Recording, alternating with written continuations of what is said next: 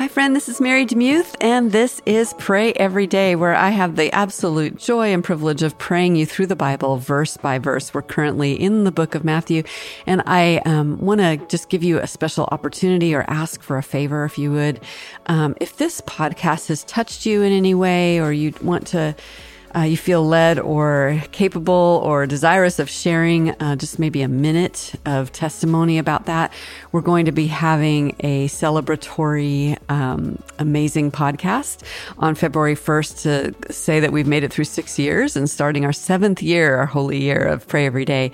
So you can go to marydemuth.com/pray and record, I think it's up to 2 minutes of a testimony about the podcast. And then William will take all those together and add them on at the end of the February 1st broadcast. And again, that's marydemuth.com/pray. Thank you so much for considering it. All right. Today we're in Matthew chapter 12, verses 16 through 32. We're not all the way through 12 yet. And in the World English Bible, this is what it says. Jesus healed them all and commanded them that they should not make him known, that it might be fulfilled, which was spoken through Isaiah the prophet, saying, Behold, my servant whom I have chosen, my beloved, in whom my soul is well pleased. I will put my spirit on him. He will proclaim justice to the nations. He will not strive nor shout, neither will anyone hear his voice in the streets. He won't break a bruised reed. He won't quench a smoking flax until he leads justice to victory. In his name, the nations will hope. From Isaiah 42, verses 1 through 4. Then one possessed by a demon, blind and mute, was brought to him, and he healed him so that the blind and mute man both spoke and saw. All the multitudes were amazed and said, Can this be the son of David? But when the Pharisees heard it, they said, This man does not cast out demons except by Beelzebul, the prince of the demons. Knowing their thoughts, Jesus said to them, Every kingdom divided against itself is brought to desolation, and every city or house divided against itself will not stand.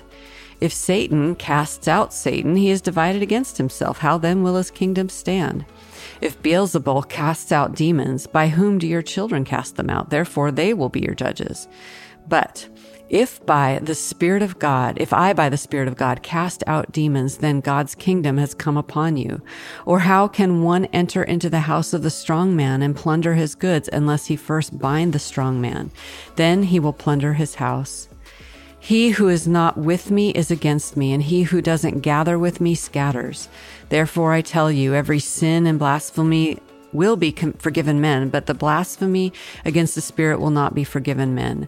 Whoever speaks a word against the Son of Man, it will be forgiven him, but whoever speaks against the Holy Spirit, it will not be forgiven him, either in this age or that in which is to come. Mind if I pray for you? Lord, I used to be terrified by those last verses, and then I realized in the context of what Jesus was talking about, that blaspheming the Holy Spirit was attributing to Satan what the Holy Spirit is doing, and that's a whole different way of looking at it. And that's exactly what the Pharisees did. They said that Jesus was casting out demons through the power of demons, and obviously that was not the case, and that was obviously not what was going on. And so, Lord, I pray that anyone that has ever been confused about those passages would just be reassured today that they have not blasphemed the Holy Spirit. And Lord, thank you for this story of restoration, that it's just so beautiful that it is written right after the Isaiah prophecies about setting people gloriously free. And then suddenly, after those words are spoken, then Jesus, you set this man absolutely gloriously free.